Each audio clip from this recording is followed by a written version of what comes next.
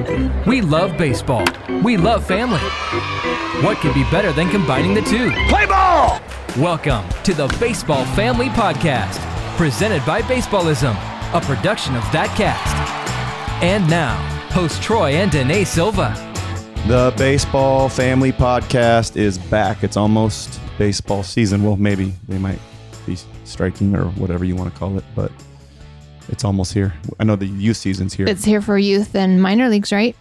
Possibly. They might shut everything down. You got high schools. That's great. You got college, and you got youth, like little leagues and stuff starting now, which is awesome. All right, Coach Troy. Yes, wife.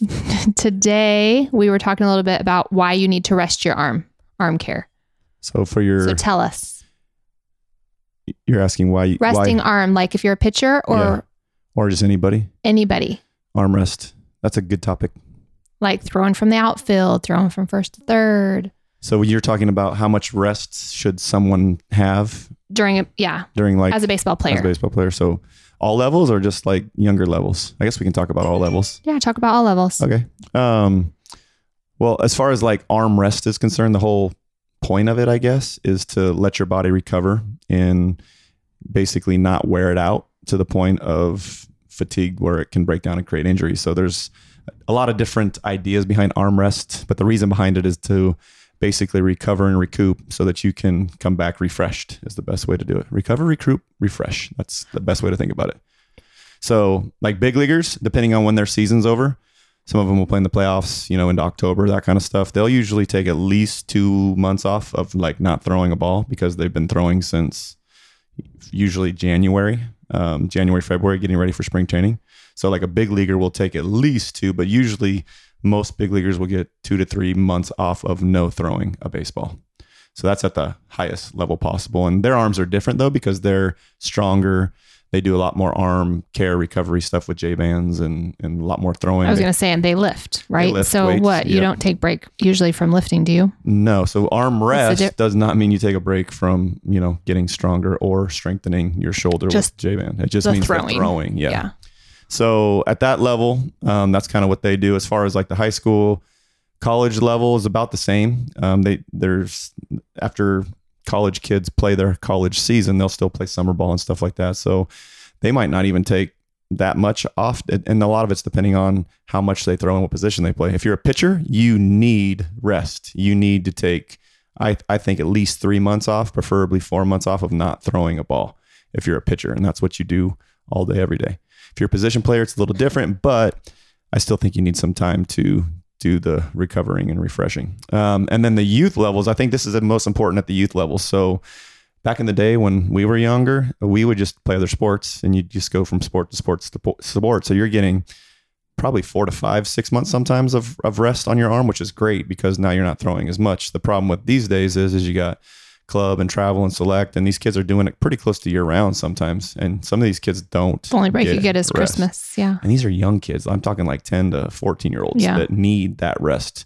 So I think the most important time for rest would be the younger youth age, if you want to call it, the little league age, the 13 14s, where their body's not mature enough yet to handle the force of throwing so much. But on the flip side of that too, here's I guess my main point of getting to this topic is you have to be able to throw often in order to protect yourself, which sounds weird. You got to throw more in order to have less injuries. So you can't just go out on a Tuesday practice and throw and then go on a weekend tournament or whatever and throw as hard as you can. That's where you get injured, in my opinion. I think the kids that get injured are the ones that don't throw enough during the season.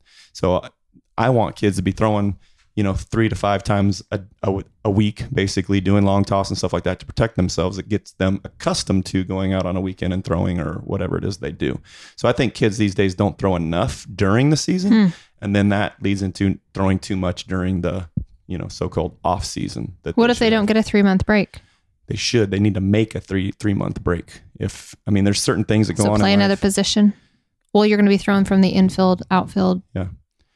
That's just too much too versus a pitcher. Like you were saying, take time off as a pitcher. You have to find time or make time, especially if you're kind of like an elite. We've called it an elite, if that's a good word or not. Elite athlete opportunity where you can play, into high school, college, pro ball, stuff like that, you need that time off. If it's just something you do for fun, whatever, throw the ball every day, all day, it doesn't matter. But if it's something you really want to do into the future, then it's something that you definitely need to take that time off. And that's a good point to make as far as, well, what if you can't? Well, you can if you make that. So we live in Arizona where it's sunny all year round. And just because it's sunny doesn't mean you should be playing baseball or throwing a baseball all the time. We'll use our training for an example. So down here in Arizona, we take usually June, July, and August of our training program, and they don't throw a ball. But then what about like this high school boys are going to be playing into summer?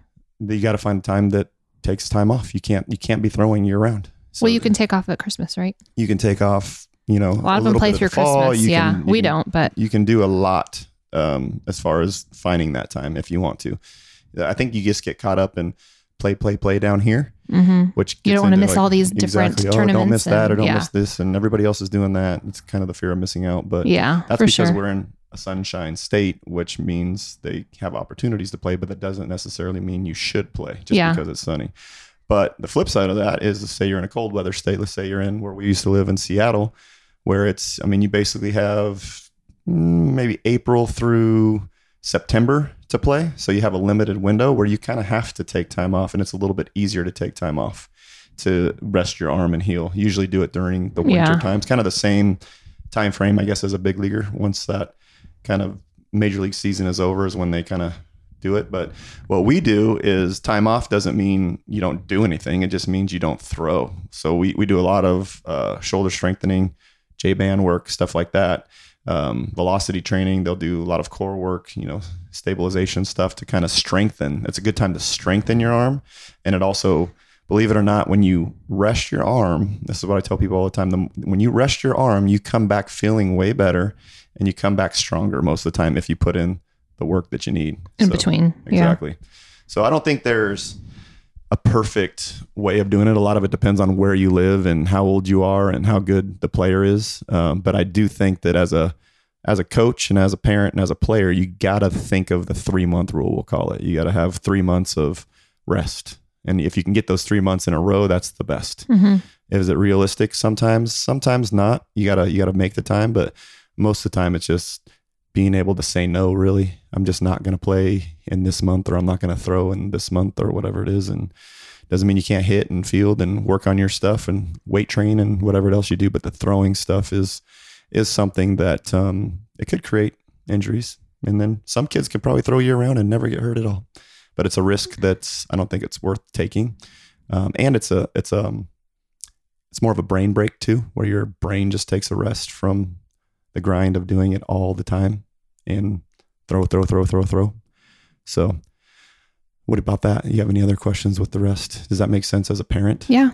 So definitely. It just gets, like you were saying, because of where we live, it's all the time. So it's like, when do you take a break? And it is the fear of missing out. You don't want to miss out on certain tournaments. And it seems like, there's one the next month. So you don't just get that full break. And then the next tournament is, you have to do this or else. And then it's like, you have to just say no. Yeah. And you have to basically protect your kid. And a lot of it's the protection of, do they have opportunities to be a pitcher? You know what I mean? Right. So it's like, is my kid not going to pitch when he gets older? Then it's probably... If they're not pitching though, you don't need that 3 months off, right? Well, that's a good point too. What if your kid doesn't pitch very much for their team, right? Let's say they got at all 10 innings on the year on their team, and they want to work on things to get better during, say, a summer season or whatever, then I don't think there's anything wrong with that, just because they're not pitching that much or they're not being overused. But if your kid is the main guy and he's pitching every weekend tournament and every league game or whatever, and he's give him a break, 50 to 75 innings on the year, like they need breaks. And hopefully your coach understands that and he's supportive of resting your arm. Coach, they need to understand that. Yeah, right. And because the coaching sometimes gets on the opposite side of that, where it's all about win, and they don't understand the long term. Yeah. The more elite kids, the kids that have opportunities to pitch in high school, college, and pro ball, stuff like that, they're the ones that need to take this even more seriously. The ones that still need work, like put some work in during that time. That's fine, because you're not pitching per se as much as the next kid or the other kids that are on your team. So there's no perfect way of doing it, but I do think keeping it in your mind of rest, the rest, recover type phase in your mind is just a good idea as a parent, as a coach, and as a player, to be reminded of how important that is and how it will protect your arm. If big leaguers don't do it, why the heck is your 12-year-old not doing it? Right. Is the way I look at it. So, and then big leaguers are bigger, stronger, and they have more technology and more access to different things that are protective and, that kind of stuff. So I would just look at it that way. But it's a good topic, and it's a topic that needs to be addressed. And it's a topic that I think people need to be aware of without getting too crazy. But I also believe that arm injuries will be less prevalent if you're smart about how often they're throwing. They got to throw every day and throw long toss and do the things to keep their arms in shape. But also protection is key. If they can't throw a baseball, they can't play baseball, no matter what position you play. It's that simple. So great topic, Danae. Hope you guys enjoyed this podcast on rest and recovery. If you do have more questions, feel free to message Danae on Instagram. Say, hey, Danae, how much time should I take off for my kid? Message us on social media. Please like this podcast if you can, and share it all over the place if you like it and you like what Danae Silva does on the podcast, because she's amazing. Troy. And we just thank you guys for listening, and hope you guys have a great week. God bless. God bless. Make sure you subscribe to the Baseball Family Podcast and give it a rating so others can find it too. If you have a passion for the game, go to baseballism.com to feed it and learn more about our presenting sponsor. This podcast is a production of ThatCast. If you liked it, find more great content at thatcast.com.